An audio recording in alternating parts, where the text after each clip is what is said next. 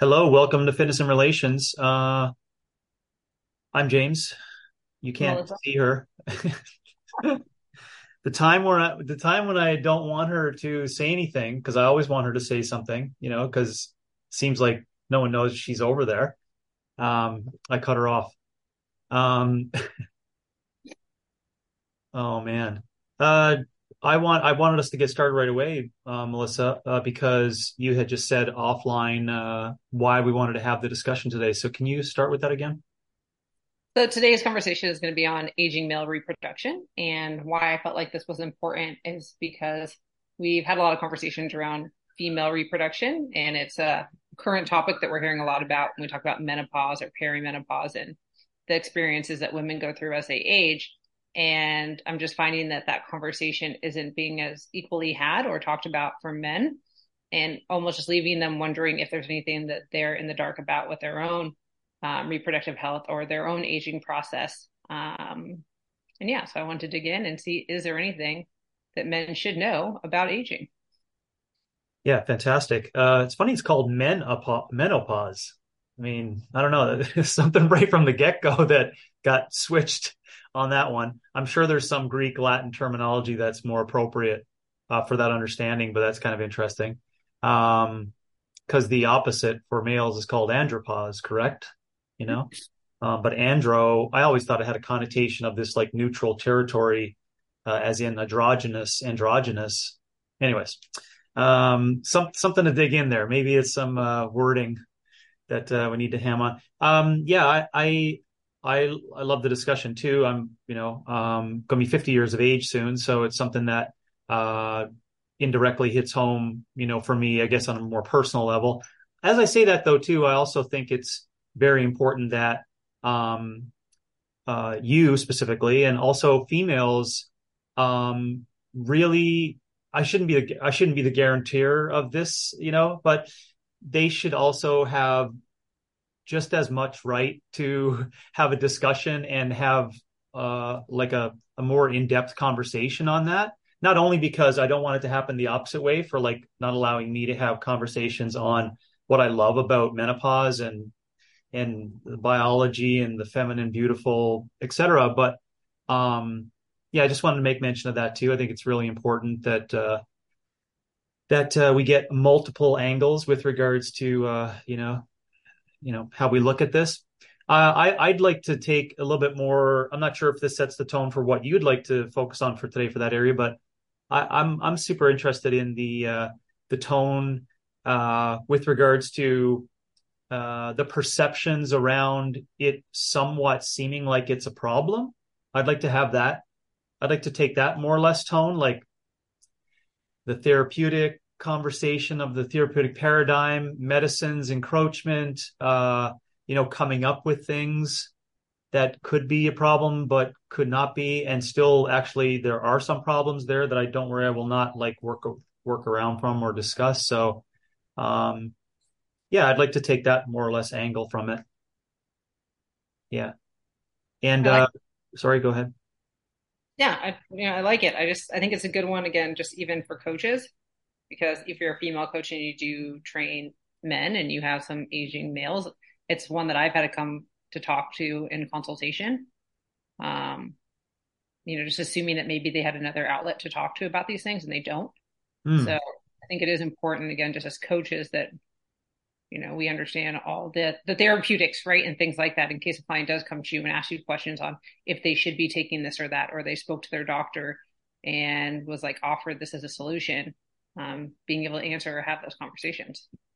Yeah, I hope that coaches can, or just humans out there, we'll call them health advocates, um, that don't turn into, extreme health activists. But I would hope that coaches do get that piece of information. But it does make me think about when we want to spend just a little bit of preamble here, uh, in your neck of the woods more recently of that communication and consultation process. Not only just discussing what you had mentioned there of possible female coaches who will discuss that with an aging male, but um, just maybe some of the things that we should that we should that we should broach with aging males. And dare I say, I mean, I'll think about this now before I say it, but I think it's actually more effective on the back end for that long-term health of that aging male to have a female coach discuss that with them. I think there's a lot of things that are thrown across the table with that female coach from an aging male that creates. I'm not being stereotypical when I say that. It's just from my experience that creates a little bit more openness. I'm also being biased there. Like I told you before, I generally use the shame card or the joker card or whatever, and which still resulted in like a nudge and a movement. But I don't think the male can capture all of it as effectively as possibly a female can do for an aging male coach. So do you want to talk maybe just briefly on that for communication practices, or you could just use a story if you want that kind of got things across, or yeah. I mean, it depends on the type of client you're working with. You know, I have different avatars, like the aging male that has a really hard time, who has a larger training age and maybe took a break from fitness and is coming back to you and just has like an attachment to what they were able to do or what they think they should be able to do. Mm. And having a hard time just seeing their body not deteriorate, but the concept of entropy, right? Yeah. I'm entering the age of 50 and weights that I think I should be able to hit, I no longer can do. Yeah. There's that, or I've had very transparent because I think it is a male to female, a coach be coming in, I mean, a client come in and say like his wife is going through hormone replacement therapy and wondering if he should be taking Mm. testosterone, right? Is like, are my hormones stopping the same way? Am I going to Mm. stop producing testosterone? Is that something I should be Mm. worried about? Should I start taking hormone replacement? And simply just not knowing. Mm-hmm. Yeah. Yeah. And I think I'm not sure you were mentioning it this way, but I think actually both male and female coaches have the knowledge and capability to answer those questions for clients. I don't think it's and I'm not sure that's what you're saying, but I don't think it's like more challenging for females to broach that topic with an aging male. What I was thinking is I'd posited the idea that it's actually easier for females because they do have the competency and the technical awareness of what's required, right, for what we're called the basics, and we'll get to. But also, it's I think a better. I just think it's females are better at it. There's more sensitivity, there's more empathy, and there's more understanding. Let's call it more emotion, which is required on a much more deeper level of a very difficult topic. And I think why, now that I'm saying that out loud, I think it's because of some of those things in the room that have been implicit inside of the male persona for so long around shame. And I don't think a male on the other side is going to as effectively deal with that a female can. Agreed. And I also don't think that a male going to a male coach may even be comfortable bringing this topic up or talking about these issues at all. Yeah, like maybe I could because I could like speak to stories that are like, hey, yeah, I agree. This is what's happened to me. You too. Oh yeah, my gosh. If you have Uh, a 20-year-old coach or a yeah, 24-year-old coach and you're a 53-year-old male, this may not, depending on the dynamic of the relationship, this may not be something that you feel comfortable even discussing with that person. yeah, and I'll go even further on that then because the point you made is a very good one. That's actually more detrimental because of the implicit perception that that client has of the goals that they want that they see in the male young coach. Do you see what I'm saying? Like you don't want your client, wanting to be a young badass like you. That's actually poor behaviors that you could be indirectly passing over.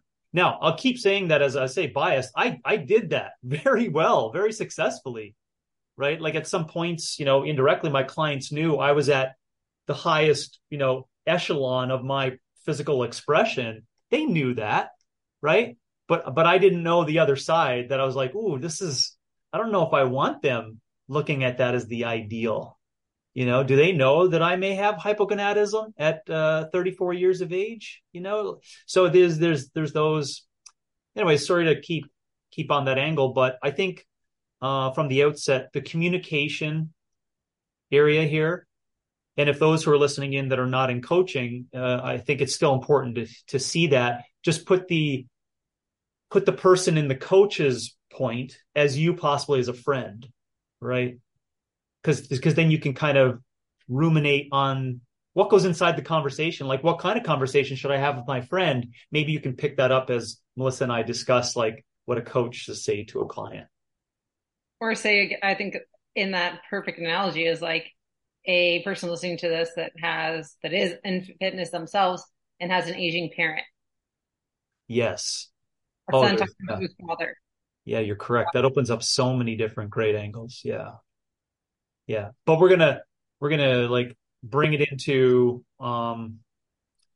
you know, the aging male, and we'll say um for just demarcation purposes today, it'll be and maybe you want maybe have a disagreement with this, but I would qualify the, let's call it the resisting entropy phase. A mathematical definition of the resisting entropy phase is actually acutely post peaking phase. Mm-hmm. Okay, so if you think about that for a second, and people don't understand what I mean by that, well, that's going to be up to you to go back on our previous OPEX literature, go see Melissa and OPEX Cure, get more answers to it. But there's growing phases in lives of humans, and then there's peaking phases. Now, at these peaking phases, we have this, I would hope, this elongated, continual drive towards maximum. Let's call it the interplay between cognitive and physical expression. This really, really high point. And the reason why I'm creating this demarcation in what we're calling the aging male today is that people would quickly then think, oh, so you're talking about some guy who's 55 until he's 85. And I'm saying no. I'm saying that post peaking because post peaking is the start of resisting entropy. Now, if we were to just use absolute terminology, of which I disagree with, but I'll just use it for people's conversation today in the article that we'll post on it.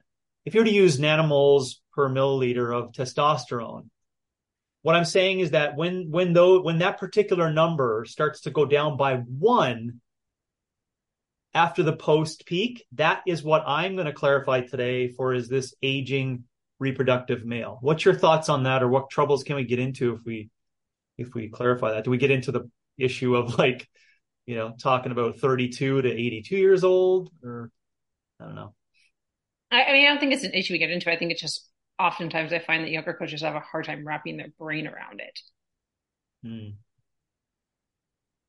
We like to think of everything in these clean constraints of like this to this, or these brackets, and it doesn't work that way.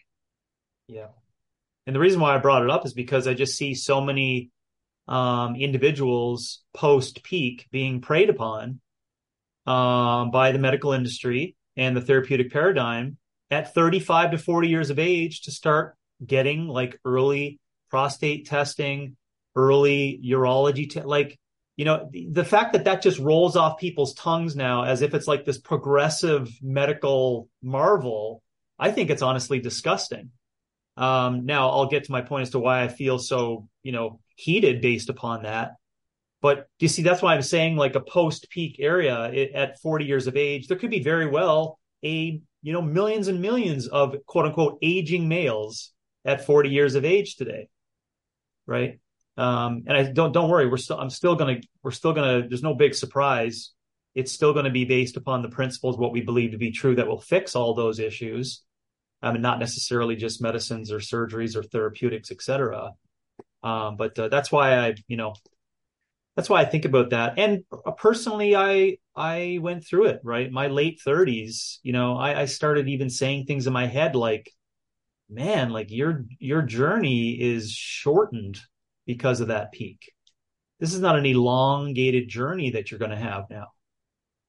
So I could quickly, with my knowledge and looking, and sore joints and shit, it's like, gosh, I thought most people like my clients would experience these kind of things at 55 years of age, but I was experiencing my late 30s, so, And I think I'm not afraid of the trouble that we get into as well with that, meaning that, yeah, I will tell you, and I have done it. There are some people in their late 30s through traumatic brain injuries, overzealous training, etc., that actually do want a healthy next 50 years of their life. And yes, correctly personally identified and correctly done, they may need hormonal therapy in order to help that process happen.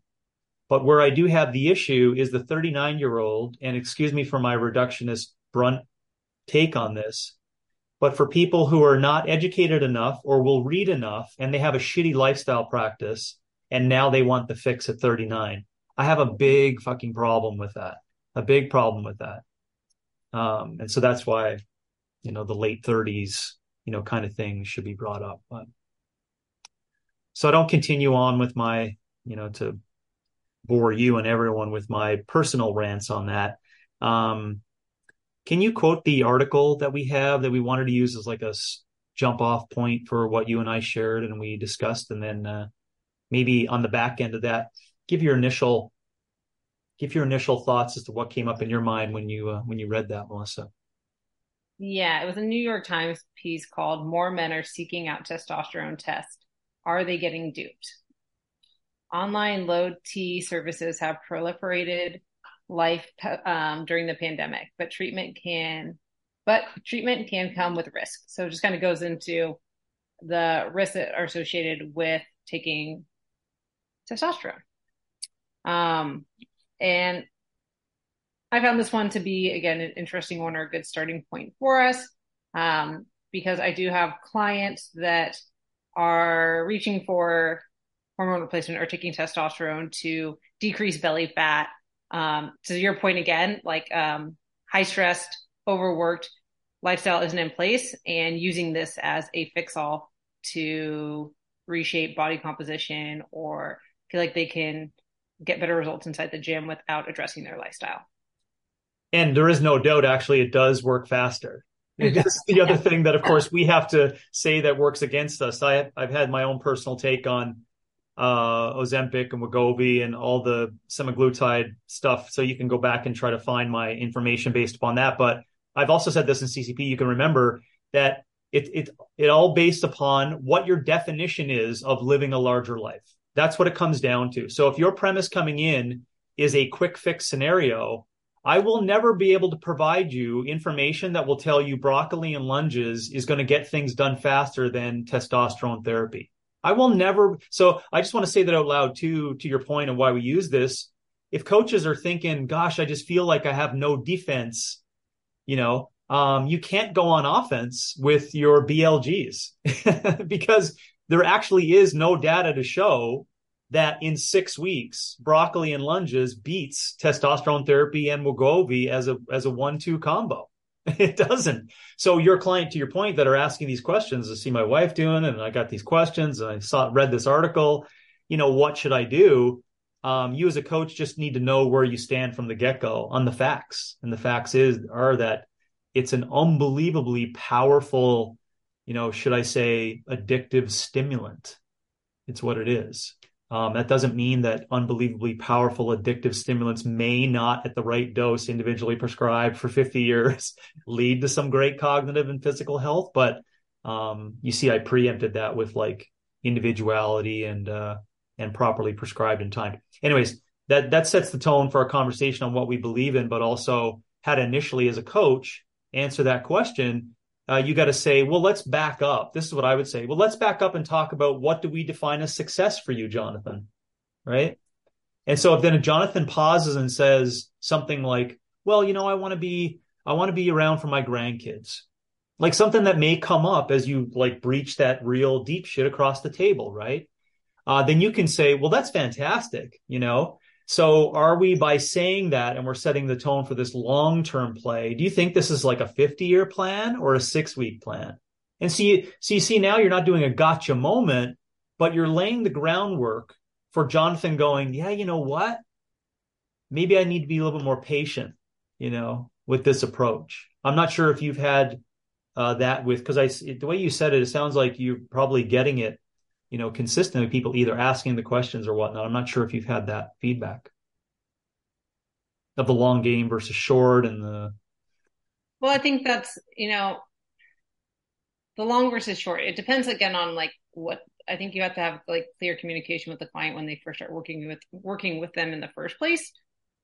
Because most of the time, like most of our clients know that it's a long-term approach, Mhm. right? It's very clearly already in our sales when we onboard someone that we don't do quick fixes, that most things are going to take several years before we get to where we want to go, Yeah. determining where that even is. But I think it's actually, I think it's more unpacking in the consultation. The longer you're with someone, it's like, say someone comes in and they're having a great result, but in the back of their mind, they're still attached to this, like, but I'm still not there. The ideal. Like they might be feeling better, they might have more energy, but they're still like this, like, but I still don't have the six pack, or I still Mhm. didn't get rid of this last little bit of belly fat, or there's still that aching thing that, like, unless you keep digging, you're not going to get to the unhappiness with that person. Yeah. Yeah. Right. So it's like they may feel good and be like, oh, I can bend down and like pick up my grandkid. But Mhm. this idea of I should look like Arnold Schwarzenegger because he's that age and he still looks like that. Yeah. Yeah. And if you don't think, if those are listening, if you don't think that's powerful, that powerful, like I would call it an incorrectly aligned intention in someone's mind can actually be so powerful over time, it can deter them from wanting to be consistent because it becomes exhausting to them. All they place in their mind is this ideal outside of your consultation or conversation with them, right?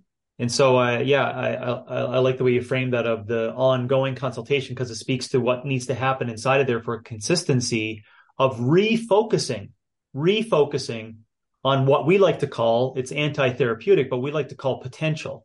Let's focus on Jonathan's potential, right? Because you're indirectly then saying, hey, we're not focusing on Peter's potential. It's Jonathan's potential. So Jonathan has to still get this reflection from you on this truth, right? Of like, well, what's my thoughts on what I can best become? And sometimes that's difficult. I'm sure sometimes it's difficult for client. You could see it. I'm not sure if you've seen it before. You could see it. They're not happy with that understanding that you just gave to them, right? It's like, I don't like the fact that I just realized that I will never reach Peter's potential. Yeah. And that, of course, is like, or would you say that a lot of males are being bombarded with that more so today with information and Yeah. I think yeah, it's just equally being shoved upon men as it is for women. yeah, Very much so. yeah, yeah, yeah. So you could take a look at it and then to pin back to our article and the conversation for today, I think the question consistently needs to be asked, like, why, as we keep going along, keep it in the back of your head, why does it seem like there's just more of it today? And I'm not going to give an answer to that, whether it is or it's not, but I'm just saying that, like, in the information age and all this information that's being shared, it should make sense. Secondly, we're in a post-COVID world where there's a lot of things that happen in that quote unquote online space that will take probably generations, honestly, to refix and to kind of reformulate because so many people got so in deep for like 20, 30 years because of some decisions that were made based upon what happened there, even down to the laws. And I'll get into that with telehealth medicine, et cetera, et cetera. But the thing that, again, this is my angle of it in this time frame. I think there's still an issue. Maybe you could speak more about it as seeing that you will be in place for that, like more consistently every day than I am. But I used to speak about that consistently, that the value of a coach in what we can provide is actually the antidote to what seemingly looks like the right answer by that authority figure of therapeutics and medicine, et cetera. And let me just tell you how it's done on their behalf, because I've seen this in multiple different systems, and someone could come in and talk to me and I'll give you all the background information on multiple systems as to how that happens. But The medical model approaches it this way. They'll always get up in front and speak at conferences and tell people in the New York Times, as well as, people in the audience. They're like, oh, this is our blueprint. Number one, we exhaust all health and lifestyle things that will fix all your problems. Two, if that doesn't work, after we've exhausted all of them, we will resort to medicines. And we can show you 40 years of evidence that shows that these medicines will work for that particular thing. If that doesn't get us there in a period of time, this is all darker because backroom, they know it's not going to get them there. The third is surgery, right? And so surgery is a invasive, what I like to call a finalized option. That means that there's no going back after surgery. And we can classify surgery. So let's back up there. What you just heard there, it sounds like that's like the Hippocratic Oath, right? But this is what happens. The truth is, and this is how you're being preyed upon for that older aging male, you're going to read a New York Times article, and inside of it, they're going to ask for a doctor's perspective. And we need to then say, well, what actually in context did that doctor do to that particular person when they say these words that you and I are, I'm going to say it, we're experts at this, of the health and lifestyle options, the number one. So when a doctor says, oh, well, and this is why I had a problem with the articles, they're like, oh, if you think you have a problem with that, make sure you speak to a urologist, endocrinologist, or this specialist with hypogonadal background. First of all, a doctor is never going to say, oh, geez, I'm not really familiar with hypogonadism. Number two, doctors have had 10 days of training of stuff that you and I are experts in. Experts, not professionals, experts, dare I say masters of it. We're what we're calling health and lifestyle. So I'm just speaking about the approach that's taken on the therapeutic paradigm so people don't get trapped. And if anything you want to use as just a mantra, when you say exhaust all health and lifestyle options, you need to really lay out all your shit on the table as to what you mean by that. Because as you saw in that story, even what happened to the person in the story when they went after quote unquote health and lifestyle over a period of time? I'll tell you what happens. It said, and it finished the article with, you know what? Sometimes it's just the basic stuff that works. Yep. So there was a lot in there. I'm not sure of any angle you want to take on it, but I just wanted to lay out the unspoken blueprint that the therapeutic system seems to have in place that's going to fix all the woes. On top of that was this, I just think there's so much chatter on it about today that we should really question if it's really anything at all. No, I loved it. It was like, right, that. And then it was after 6 months of adjusting his lifestyle with more exercise, plenty of sleep, and better diet, his testosterone levels nearly doubled. Right. So it's like, and that is exactly to your point, is what does it mean when we say we've exhausted lifestyle? And there's also this fear mongering now that's like, if you go to the doctor, they're going to say like, take this medication because the amount of time it will take you to exhaust your lifestyle, you're going to experience something negative, right? Like this could be detrimental to your health if you don't take this medication now, because how long it takes for you to do lifestyle. Yeah. And my personal opinion is that those doctors should be put in jail. I think that is absolutely fraudulent. Like that is a disgusting remark by a medical professional to say that. And then that medical professional will also then talk online to talk about conspiracy theorists of people that believe there's something wrong with medicines. So that, and they're saying, well, what happens when we put a person through this quote unquote 2-year broccoli and lunge plan? And if you don't even want to partake in that, for individuals, I honestly think there should be repercussions for your decisions that are being made outside of that. If you full well know that that's a false statement that you made, because there's so many gray areas inside of that. Oh, it's going to take long and you could get into trouble. What are you saying? Right? Obviously they'd never, maybe spoken to a health professional, right? Well, what do you have in plan? Well, we track people. We measure how they're doing. They do check-ins with us. We get them to sit down and chew, and the doctor's probably like, Jesus, like that's the answer to everything. It's like, yeah, exactly. It is the answer to it. They can't, quote unquote, get into trouble because they become free thinkers and free movers. They start making better decisions because of their movement, etc. Anyways, Let's be real, right? You're also talking to probably a doctor who's not doing any of those things themselves to correct. And so. I'm not gonna clear throat and say, oh, it's too easy to pick on that, because people are like, well, there are some doctors. Yeah, but I don't care if there's some doctors. 99.8% of them are not well versed in what can be done with a long-term health and lifestyle program. We shouldn't expect them to be experts in that. That's my point on this in the New York Times article. They should be contacting Melissa and saying, well, what's your thoughts on this when a client who you actually see with these questions every day for 10 years, what would you say to that person, right? They're not even giving Melissa or let's call it the aura of Melissa or the mythic of Melissa in terms of the fitness coach. They're not even giving them that opportunity to explain the true answer, which is what? It's because this is what, I'm not going to speak for you, but this one will say, well, it's an individualized long-term approach to get this person out of what they perceive to be problems, without us even getting into the weeds on, is it 250? Is it 325? What's healthy? What's not? It's like, you're even asking the wrong questions. So I think that the unspoken things, I wrote it down as they come at you with ranges. That's what they'll start you with, right? Oh, if it's a range, already they got you because you're immediately like, well, I don't know about a range. How do I find answers to ranges? And you got to remember that they'll make the range. If you want to do your research on making ranges are made for big pharma.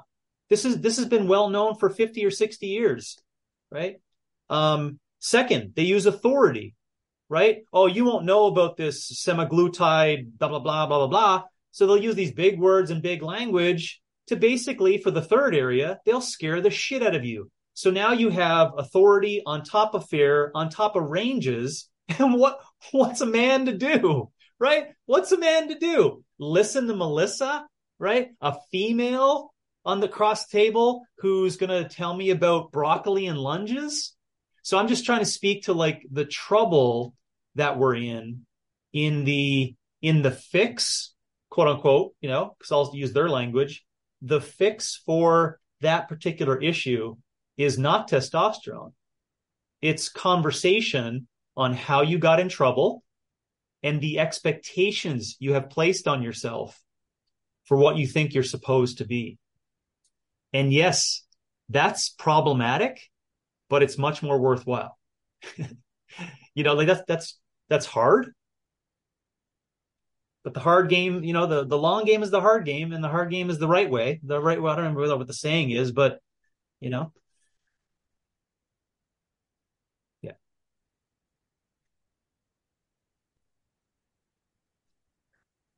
Just because we're still there. How in the hell did we get to the point where there's such a thing as online medicine?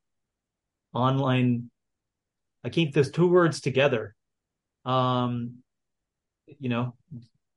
Did COVID bring that about? I think it did, but it was COVID and COVID inconvenience.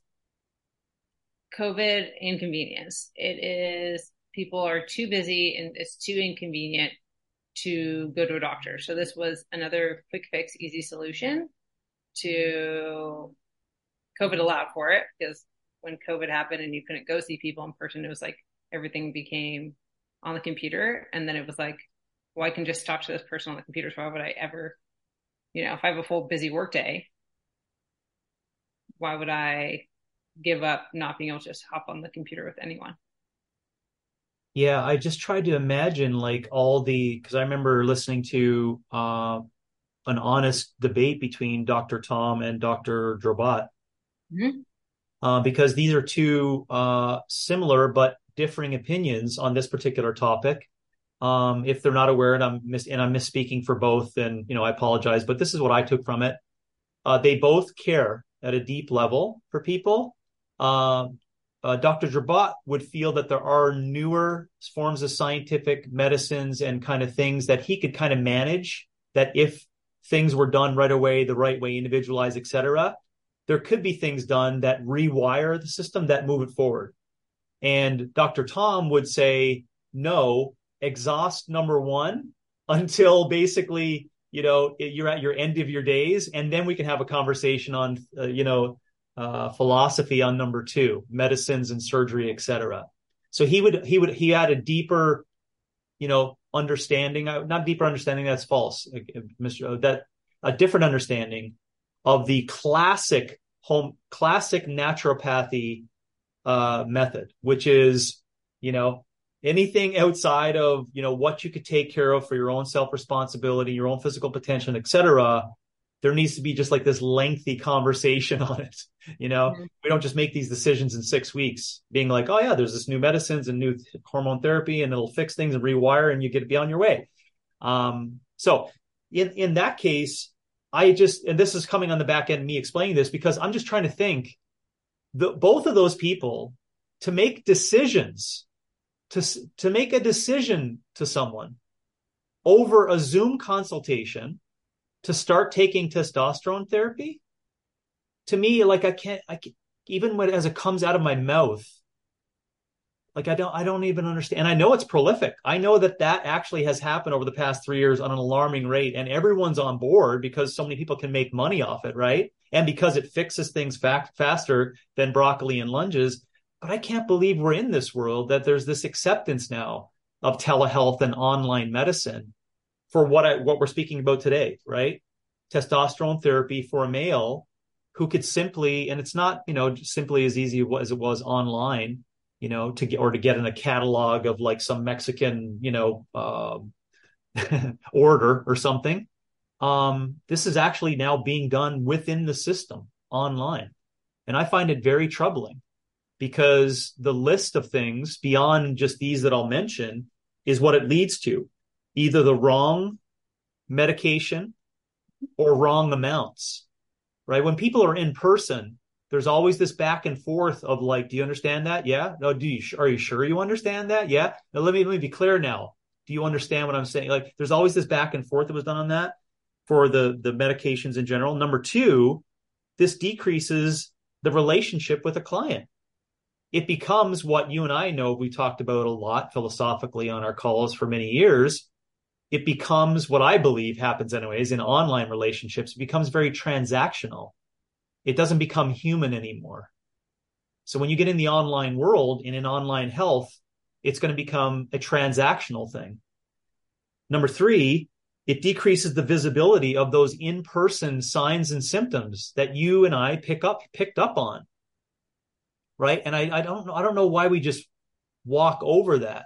Like you can remember, I'm sure numerous times someone walked into your gym and without any conversation, you could sense they needed to have 10 minutes. Right. So the question has to be asked, right? Question has to be asked. How many things will they put up as a front on a Zoom call to not allow you to see that?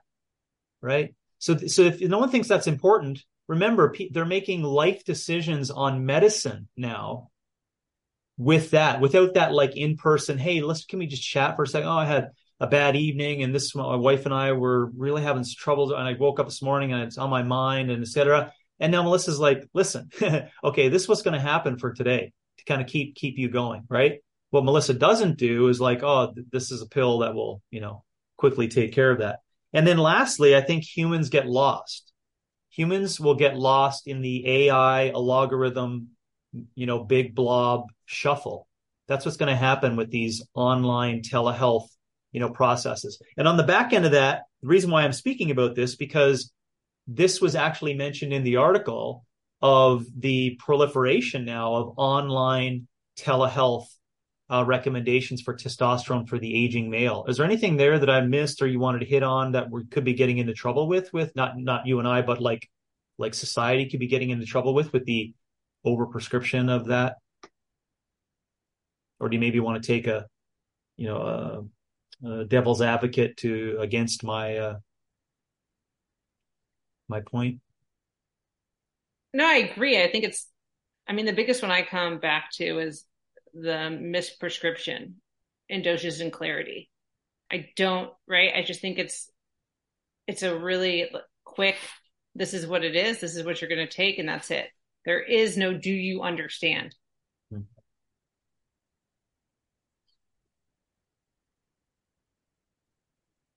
As being the question that's not happening in telehealth, Until, basically. Yeah. Yeah. because even Yeah. for the clients that we get that have been prescribed this, they have no idea how long they're taking it for, what happens when we stop taking it, what is the long-term intention of this, what are we trying to actually accomplish with doing this, right? What happens if we actually get our testosterone back to the ranges you think it's supposed to be? What happens when that happens? Mm.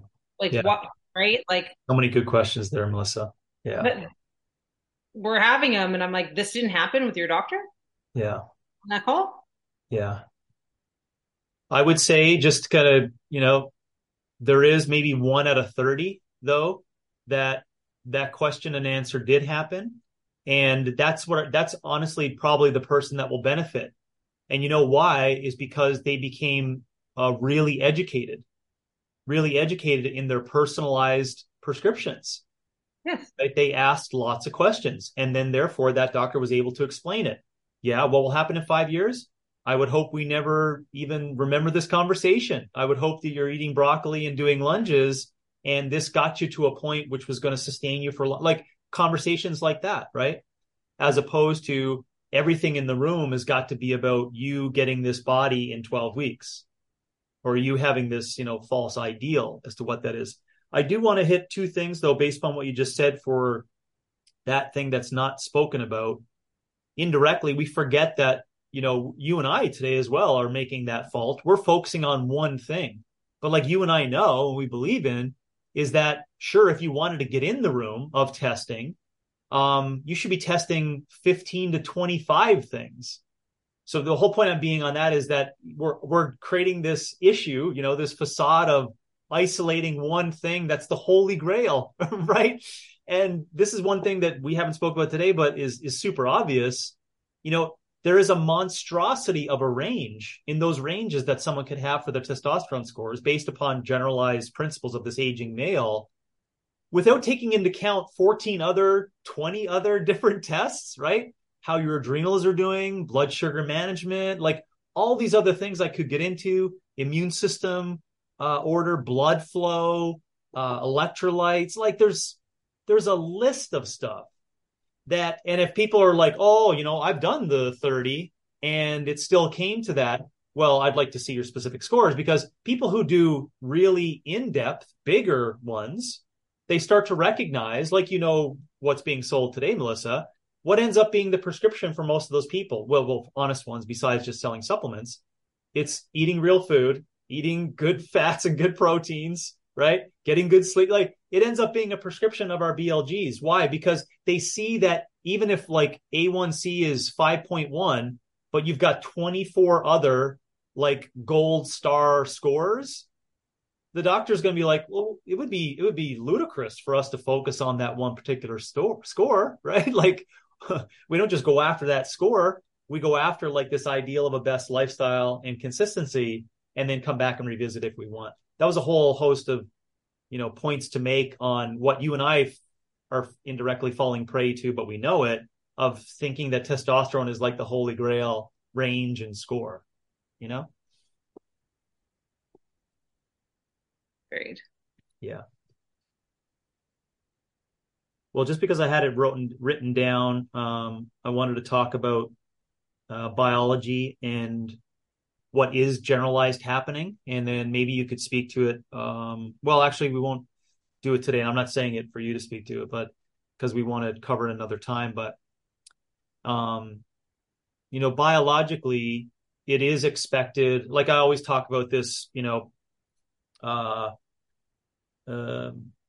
thing that sometimes it's difficult for people because it's an existential question, right? Of resisting entropy and like getting older and not getting stronger, et cetera. A lot of people are afraid of that, right? Well, I use it as the language of fear of freedom, right? They're afraid of like this existential thought of, what's to come and then not getting better for the rest of their life. And that takes a while for people to understand.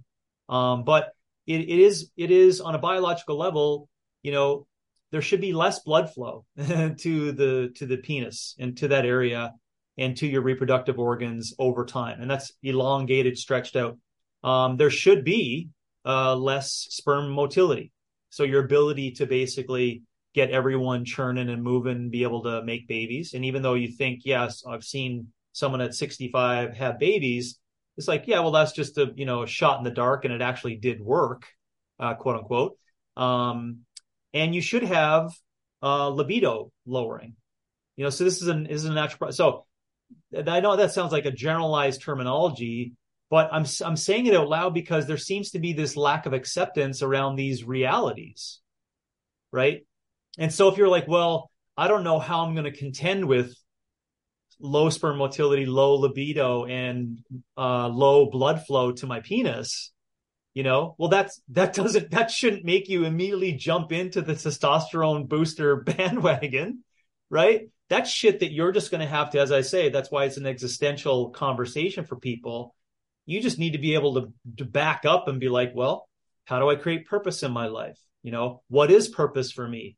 Do I need a new rewiring of what purpose is with a new body and possibly a new changing mind and maybe a not as capable mind and body over time? Like, what do I want to contribute to that whole internal project over a period of time? I'm kind of giving up what I'm going through over the past 10 years or so and kind of feeling that out. But I just wanted to lay the groundwork for it, for my point that I continually make. I'm not sure if you remember me or us talking about that, but we haven't had a tremendous amount of experience on this aging for humans.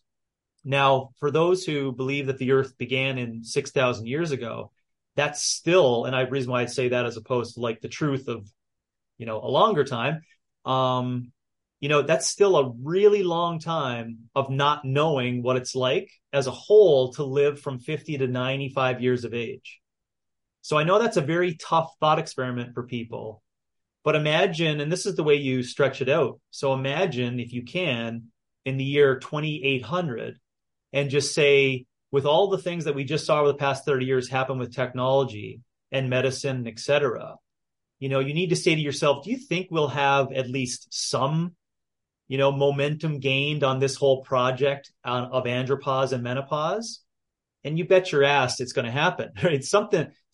I could get into the weeds of what I believe that will happen, but so all I'm just saying is that I still believe we're in the infancy phase.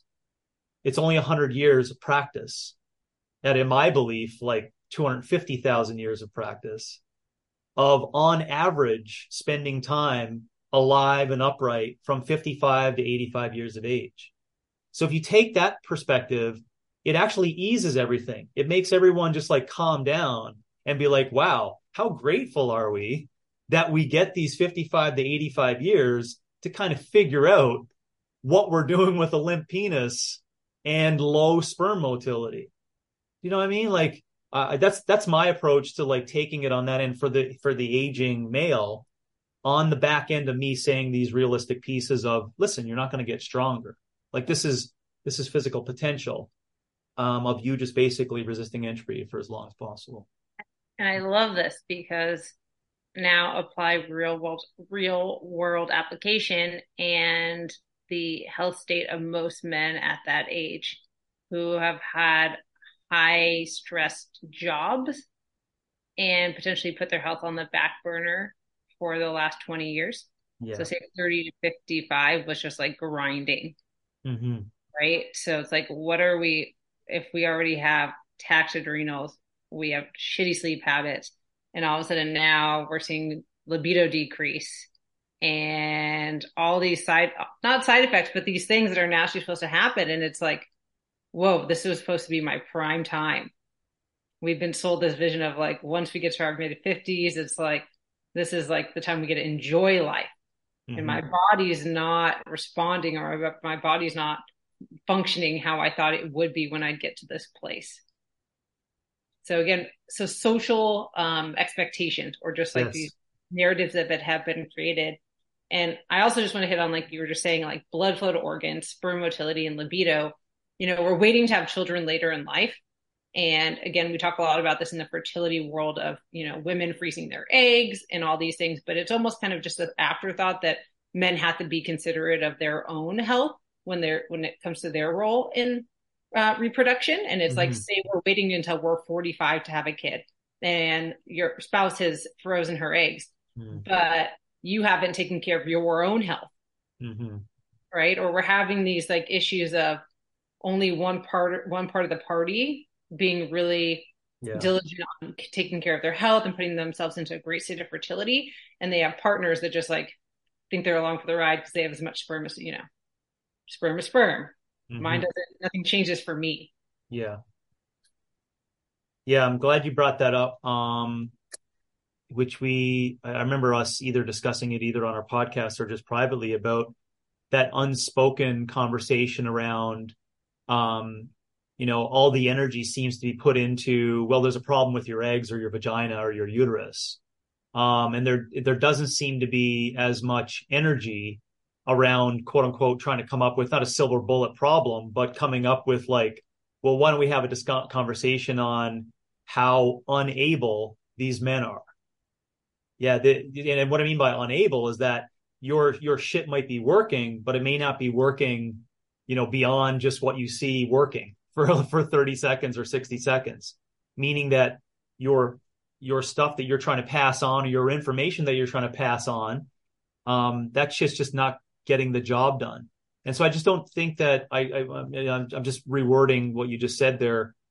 I think, but at the same time as I'm saying that, I think it's so difficult to have a conversation on reproductive male aging, trying to extract, well, what do you mean? Just like, asexual reproduction is like, no, there's another, Yeah. so I don't know how difficult that is, but because you did discuss it and I think it is important.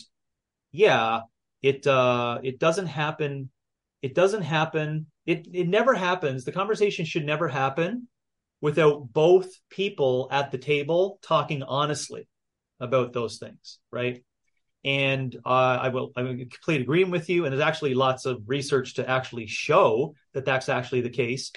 Even blatantly, you can see some specific audiences, pundits online, talking about the loss of masculinity or the downward trajectory that we discussed before of masculinity, and they always seem to throw in those things, right? On like lower sperm motility, lower libido, depression, suicide ideation, etc. And then of course they extreme it down into incels and, they just put it in that neck of the woods. While at the same time in like parentheses that they didn't discuss, they don't also want to say that could be a huge problem with an issue with reproduction. They don't want to say it, right? So I find that kind of conspicuous and honestly ugly, without having to say, listen, we have these two adults that society has told them they need education and all this money accumulated and property, right? And now you're telling them that they're a less than if they don't have kids when they're 20 years of age, right? Now you're going to tell them that. You're not saying it out loud, but that's how they're hearing it, right? That's how they're hearing it. Yet you don't want to provide a solution, right, for this 35 to 40-year-old who's like, hey, this is the hands I've been dealt, and this is what I need to do. And this is where we come in and having the discussion on that. I'm still going to say, and maybe you have a different opinion on that, I still don't think that medicine is the actual wholehearted answer to that particular thing, right? I still don't think it is. What I mean by that is like the therapeutic options of one person getting some specific, let's just call it in my terminology, egg viability improvements. And then the male being like, oh, my sperm are like, Caesar or Genghis Khan sperm, like, I don't think that's the answer. I don't know where that Genghis Khan thing came from. That was dirty. He impregnated like 1 million people. Anyways, gosh, that took me into a dark place. But you see what I'm saying? I don't think that's the answer for it. And if, should you wish to know the answer, I think it's important for us to, on top of your point that you just made there, recognize that maybe a consultation needs to involve both people in the conversation of reproduction over time? Would that be like a nudge or an And I effort? just liked it because, right, like I've talked about this on previous podcasts. It doesn't matter how old a female is when they come into my gym. I'm always going to forward talk about reproduction as far as for if they decide they want to have a child, preparing for perimenopause and menopause. It's like I like to go into this with our eyes open of how what we do in our 20s impacts those later periods of our lives. I think the same conversation can be had with young male clients of like, even as we're entering the workforce or we have like grad school and full-time job and we have all these stressors, why would it be important to prioritize the BLGs to make sure that you have great sperm motility, right? So that by the time you and if you decide you do meet that person, you want to have a child, that you know you're coming to the table with just as great of health to support having a healthy pregnancy as the girl you or the partner you decide to be with. I think those can be right. I don't think it's ever out of line to start just painting that forward picture of how everything we do in our younger years are going to impact us as we begin to age. Mm-hmm. Yeah. Yeah, that's a oof. I mean that I'm just going to pause for a second to think, not pause the actual video, but pause and think for a second around I personally would like us to pull that one out and throw it to a future episode. I think that's a really important one for us to have. Um, or just a conversation, I think, just to get my thoughts aligned on the same thing, but in a much more detailed and fair, I guess you could say. And this would be the context of it, just so we both are saying it out loud, or I'm saying it out loud, is the obvious challenges biologically and socially with reproduction at a later age. And I think that that may allow me, anyways, to feel a little bit better of somehow finding our way back to the testosterone aging male thing for today. But also, I won't say that I'm not doing that to direct it, because it's extremely important. I'll just say that, because the reason why it's important to keep going on that's reality. Like these are real things that I don't want to not discuss. This is the thing. Like, we seem to walk through our lives with seeming to have answers to that in our head, but no one wants to talk about it, right? Just those things that I mentioned of like these societal expectations of education and property and et cetera. And then now you're at a biological mismatch of what everyone has told you for your entire life. I don't want to not discuss that, and I'm willing to take on all the shit and trouble that you get into it, because I'm still going to hold in my hand this idea that there are things that people could define what is purposeful for them in their non-reproductive years. Those are the things. I got lots of stuff in my pocket that can give to people that defines purpose and defines health, and it's not always got to do with what Simone de Beauvoir, who's the book's right in front of me, would call the sexual nature that you think you need to like embed yourself inside of. So I'm not afraid to have that discussion for our future based upon that. And I bring it up, right, because I think it is as we're having children later in life or meeting our spouses later in life, it's like, say that person is already 42 when they finally have the time in their life to be like, I'm ready to look for a partner. And they are like, finally meet someone, now they're 45 and they're with like a 36-year-old female, and she's got like the libido that's completely mismatching his. And now he thinks like his should be there. Because society has just said that like that you should have the same libido you had in your 20s in your 50s. Yeah. And everything By you the way, see I on think you just outlined a dream, the dream and position. that I just watch like it's like you see these narratives on TV shows and movies and everything else that's being sold, and it's like Yes, having that's where I say the conversations I have with my clients. I'm like, actually, like what you're experiencing is 100% normal. Yes, your libido should be slightly decreasing. We don't have to pretend like, well, I still have, multiple erections every day. Like, let's be real. As we get older, it's okay that slightly decreases. It yes. doesn't mean, because also, there's, I think also sparking up one of the other pieces you had sent to me is like, the shifts in marriages as people get older. Mm-hmm. Well, maybe there's also a never had conversation that, right, she's experiencing vaginal dryness, your libido is going down. you guys are both changing as people. Mm-hmm. And how does that impact your relationship? Yes. Right? If Yeah. neither of you both understand what's going on in your bodies, and now you just think of it as like, she doesn't want to have sex with me. I'm not feeling like the urges I used to have. Maybe we're just not connected anymore. Yeah. Yeah. Yeah. When you throw the realities of society in top of the topic that my brain, it just hurts because it's so easy to just isolate it and pick on testosterone therapy for aging male, that it complicates, but there's a reason for it being complicated. Yeah, because life's not simple. Anyone says it is simple, I mean, you may hear me say BLGs and that shit's simple, but there's a deeper story inside of that. Anyways, I appreciate you kind of bringing that out, and I hope we could move the particular, you know, that topic into another conversation I'd like to have. But because I wrote it down as you were saying something way back, if you can remember, I'd like to speak about the social expectations for physical potential for the aging male in what I saw right in front of me. And I mentioned it way back in our episode today of what they call within the article this hypogonadal state. And everyone gets up in arms based upon it. And I just want to let you know that there's two ends of the spectrum where people will get into that.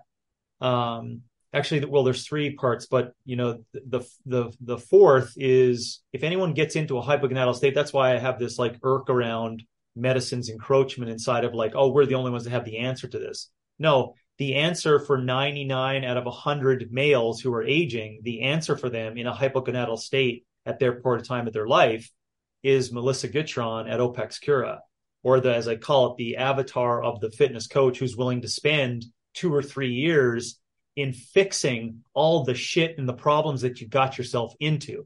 So that's the answer for 99% of all of those males who are in a hypogonadal state. What's the other 1%? This becomes a little, I would say disagreeable in the fitness terms because I saw it in front of me.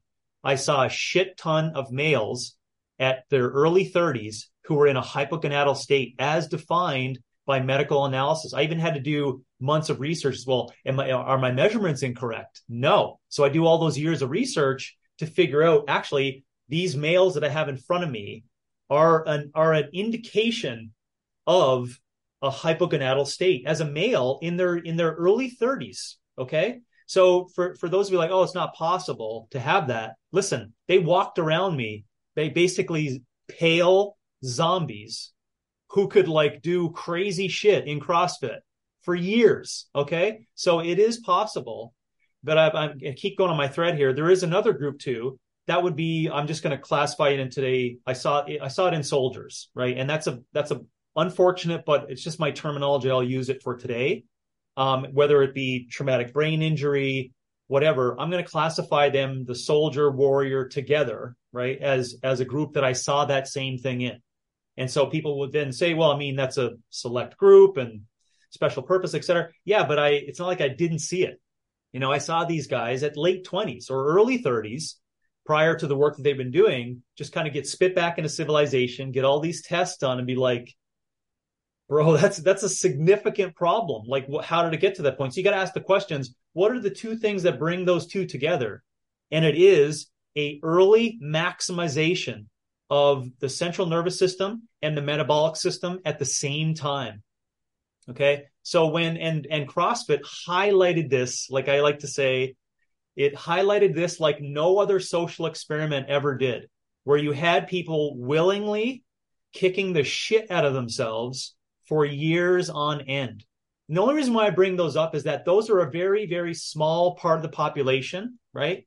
Part of the population. And then there's another very tiny percent, I would say it's 0.001%, who actually do have genetic SNPs. So genetic predispositions or single polymorphisms that lead to this like really weird, state, which I think, just to kind of put a political point in there, I think these people should be tremendously supported for their entire life on those issues in whatever you want to call it, a free healthcare system to allow them to rewrite these non-biological shit that happened to them, meaning biological normalities that happen to them. So that's a lengthy thing to say that if you're not in those groups, right, it is your responsibility. It is your responsibility to do the 2-year plan with Melissa as the answer. And it's not testosterone therapy for that aging male, because all the things that we have seen over a long period of time, right, with patients and whatnot, can rewire that entire system that got you to the having that quote unquote doctor's prescription of having a low testosterone. I'm not sure if I said anything there in terms of the groups that you wanted to like make note of or pick on or just kind of add to.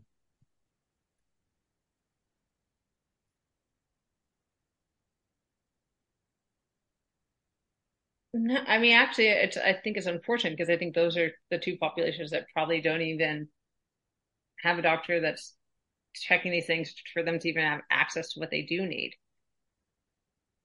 Like the mid 20-year-old that's Oh yeah. Yeah. right? Like who's having these conversations with them, Yeah. Well, right?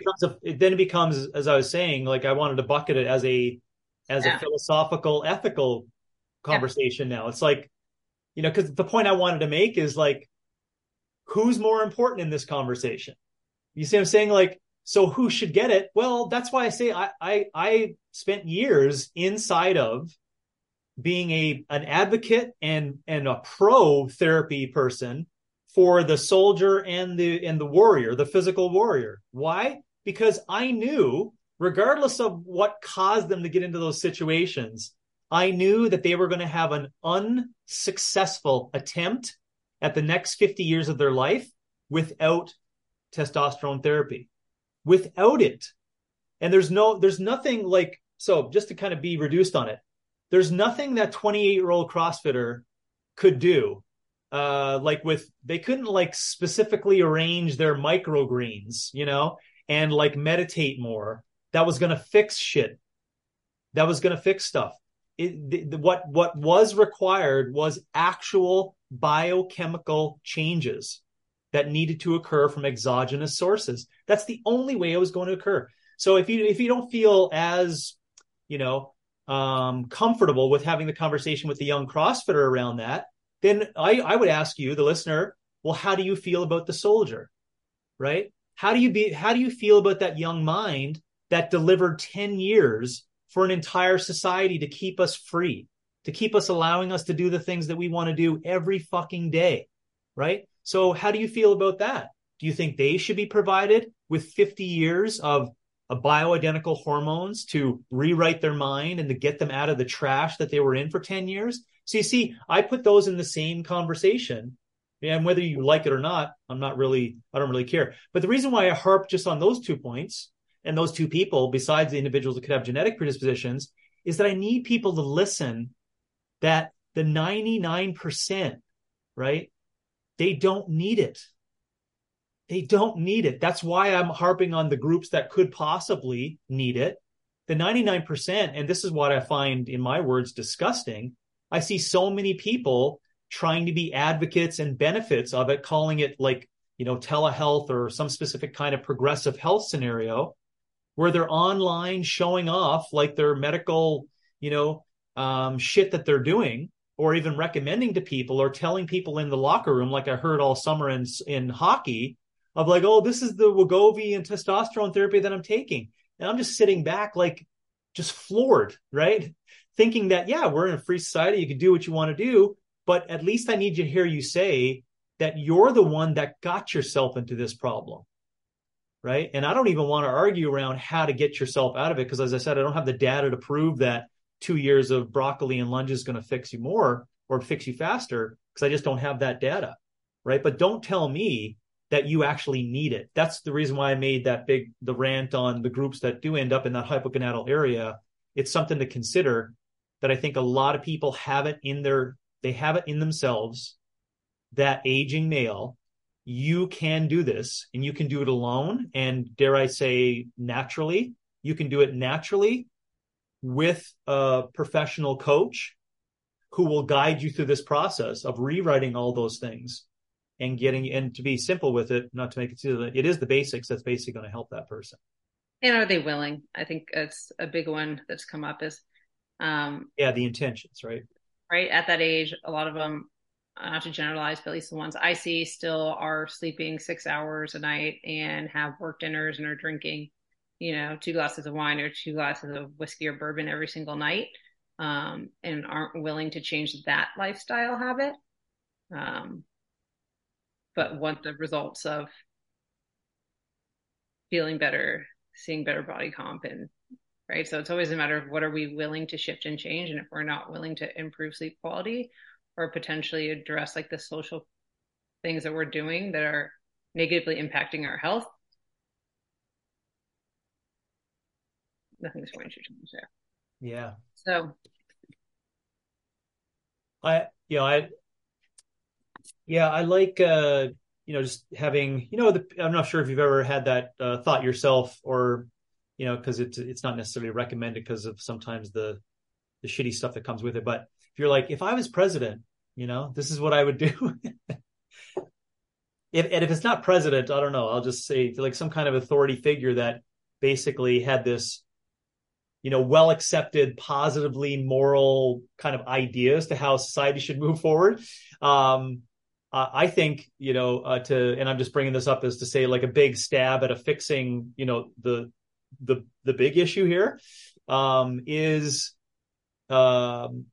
because I've just been on it hot for the past year or so. We need to really rethink physical expression, the ideal of physical expression for humans. I think we really need to rethink that. So yes, inside of that conversation, the way I put it, we should completely eliminate sport as a part of society.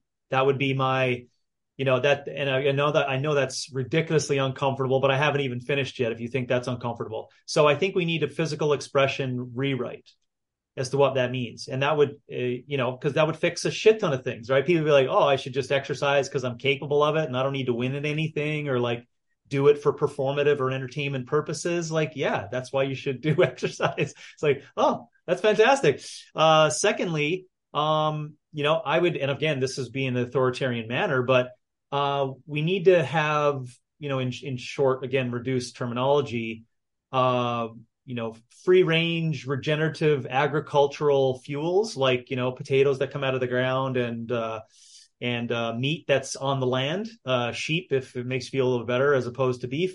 That needs to get to a level where it's like 8 times less the cost than Doritos and sugar, and again, I just reduced that in a conversation for, and the reason why I know this is uncomfortable for people, because it always brings up my third point that I'm going to get to, is this freedoms and liberties that we think we have that have no effect on society, right? We just talk this big talk. I'm like, well, I want to do what I want to do because I'm free. And in this country, I'm free to do whatever I want to do. It's like, well, I know I'll never be able to attach what you perceive as your liberties and freedoms to how it affects me.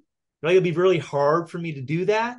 But that doesn't mean I'm not going to argue a point back to say, well, this is what would end up being the highest ideal. Because their argument back can't be, oh, well, I've seen all these studies that show that if people eat processed food and treat themselves like shit, they're super healthy for 80 years. You can't show me that, right? So that's the second thing I'd say. And then third, because it's more appropriate, I guess, especially for, September 2023 and what's going to come up for next year, November 2024, we need to have a reconvention on what everyone agrees is the First Amendment rights on free speech. The reason why I say that and how this connects to our conversation today is that unfortunately the past number of years, there's a lot of people kind of like us who want to make recommendations or who want to say things like, hey, you know what? I think sugar is really making kids, act inappropriately in the afternoon. And I know that sounds really soft and like, not a problem. But if you want to elevate that and make it worse and worse, right? That conversation now is not allowed to be had in all circles. Okay. So, and if you don't think that is the case, well, you need to do a little bit more reading, or you need to kind of go and, don't go off on the deep end, but go in some darker circles in terms of that conversation, because there are people kind of like us who are saying things that are just like simply magical, honestly, in my opinion, for health and longevity. but their voice is there's dissent around their voice as to what they want to say. And that is actually a really, really, that's just not good. So again, I'll just back up. As a thought experiment, if I was to kind of, be in that position to rule the ideas, I would deconstruct sport. I would put a monstrosity of tax on processed foods and shit stuff and make, real food free. And I would take a serious, harder look as to who's inside of making all decisions on what is free speech and how you could honestly speak about all the harms that are there for a shitty lifestyle that no one seems to want to talk about. I only say that not to say what your thoughts on that, but I just had it down as as a thing that I thought, in my opinion, would get us, would be above this conversation on is testosterone going to fix the aging male, reproduction issue? Yeah. Well, I feel like this is one where I can't disagree with you. And I wasn't saying it so you could, but I didn't know if there's I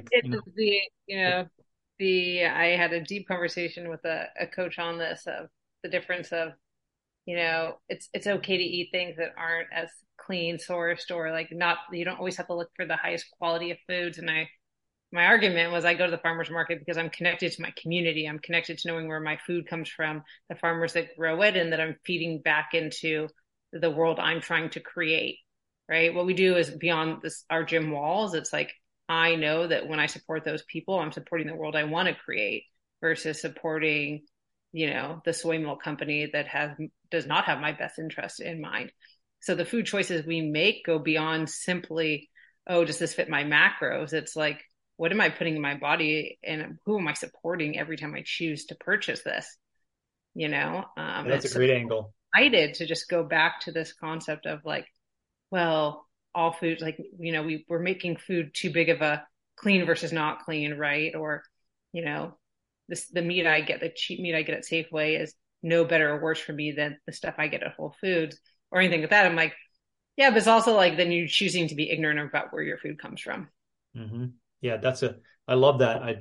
I didn't know that would be a point on top of mind with regards to a big fix thing. But what you're highlighting there is an in-person, real life conversation back of what clients or humans out there could hear as a focus. What should be my focus? And your focus, what you were just mentioning there, I think there's probably a couple of other things. You would probably agree with that, but that's a great focus, is to say, what's supporting those around you under that context of what is real food.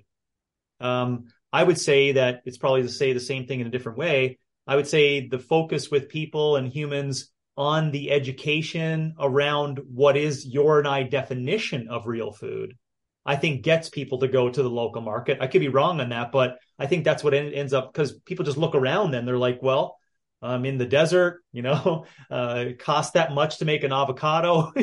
They start thinking, oh, this is interesting. So where should I put my time and energy on stuff that it's a cost-effective scenario for me, not because I'm trying to do it, but I'm supporting those around me who are in support of that real food movement. Let's call it that, whatever it is. So I really like that. That was great. I wrote down as you were saying it that I think what you tried to do there, or you continually try to do, and what we need to do is to ask that client back who asks you that or says that. And this is, I'm saying this now to people who are humans listening in, is that we need to have much longer conversation as to what makes sense, right? Because we get so caught up in what we call today the quick fix or the therapeutic paradigm. It kind of takes us away from, the big picture stuff, which is important, right? So it allows us, also really great way to conclude our conversation, or get to conclusion our conversation today, is that, the answer to that is that it needs to be stretched out. So what is the answer to, male reproductive aging and testosterone therapy and where it sits? It needs to be a really long relationship with someone, and lots of conversation on education. all the while knowing everything that we discussed today, which is like, where does the therapeutic paradigm have to part to play in it? Who are the people that are truly hypogonadal and what does that mean? What's the science behind ranges and the truth around ranges? What's the science behind, the authority figure and fear and all those things that are applied in therapy? Like that's the stuff you have. That's stuff you have, right? We have these conversations with clients all the time, or I did all the time, and you probably do all the time. And that takes weeks and months and years, to get to that. And the whole time, no, you're not turning them away from that information or a conversation with their doctor. You're just saying, no, we're going to build this up and like develop this over time. And then you'll start to see, would you agree that you start to see that there's like, oh, there's a light at the end of the tunnel and I'm doing this myself, right? It's all Yeah. me. Which is like the one testament I can say is you just like have to stay true to those principles and continue to reinforce and recheck into those over and over because, I would think of it as if you're a new coach and you've never had someone beyond a year, a lot of these big ahas happen after that point. And it's like when someone sees their blood work come back and it's like, wow, this happened simply by doing these lifestyle things, like that's when trust is won forever. Right. And that's when like you actually make true change because now they've created habits that will carry them through the next, chapter of their life. So Yeah. you just have to stay true to what you know and keep reinforcing those principles. Yeah. Yeah, what Melissa just provided all of you with is one of our, OPEX's secret tricks of the trade, which is awareness.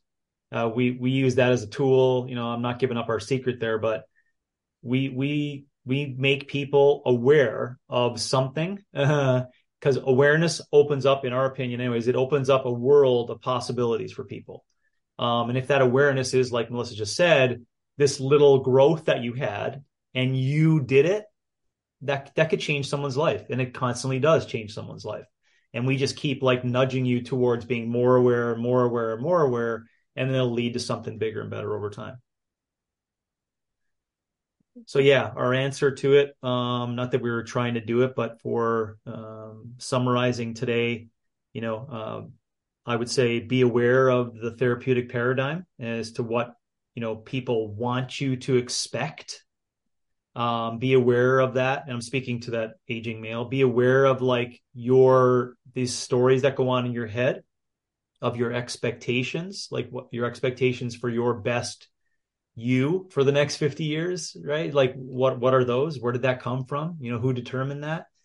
And then you and me are like striving so that people remain patient. We don't want you to make these quick decisions, all the while saying that we know the quick decisions are sexier and more entertaining and flashier, and you can virtue signal them a whole lot easier. We get that, but we just want to push the long game, based upon those answers. Perfect recap. Yeah. Oh, gee, I didn't mention it. Some readings for people. I do have 4 specific ones. There's probably a list of 20, but the 4 that I can remember that made me like, think a little deeper, just based upon this particular topic, was T by Carol Hooven. Explores just the background of testosterone.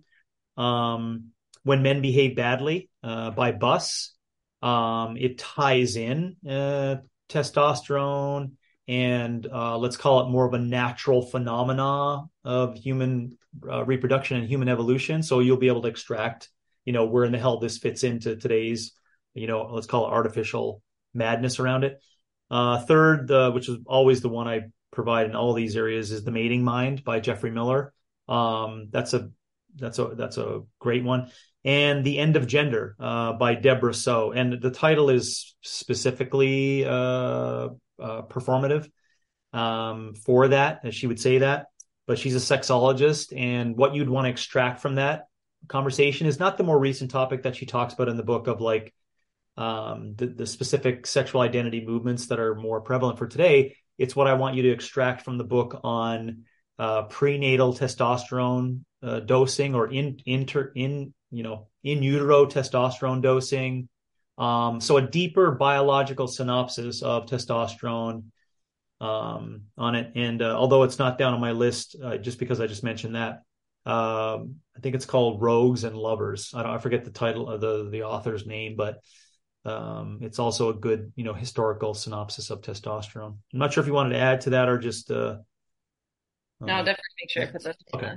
the notes. Okay. Even if they're not there, Melissa, that's okay. I just had them down as something that people could just rewind and hit, minus 15 or minus 30, whatever you have on your app, to go over those.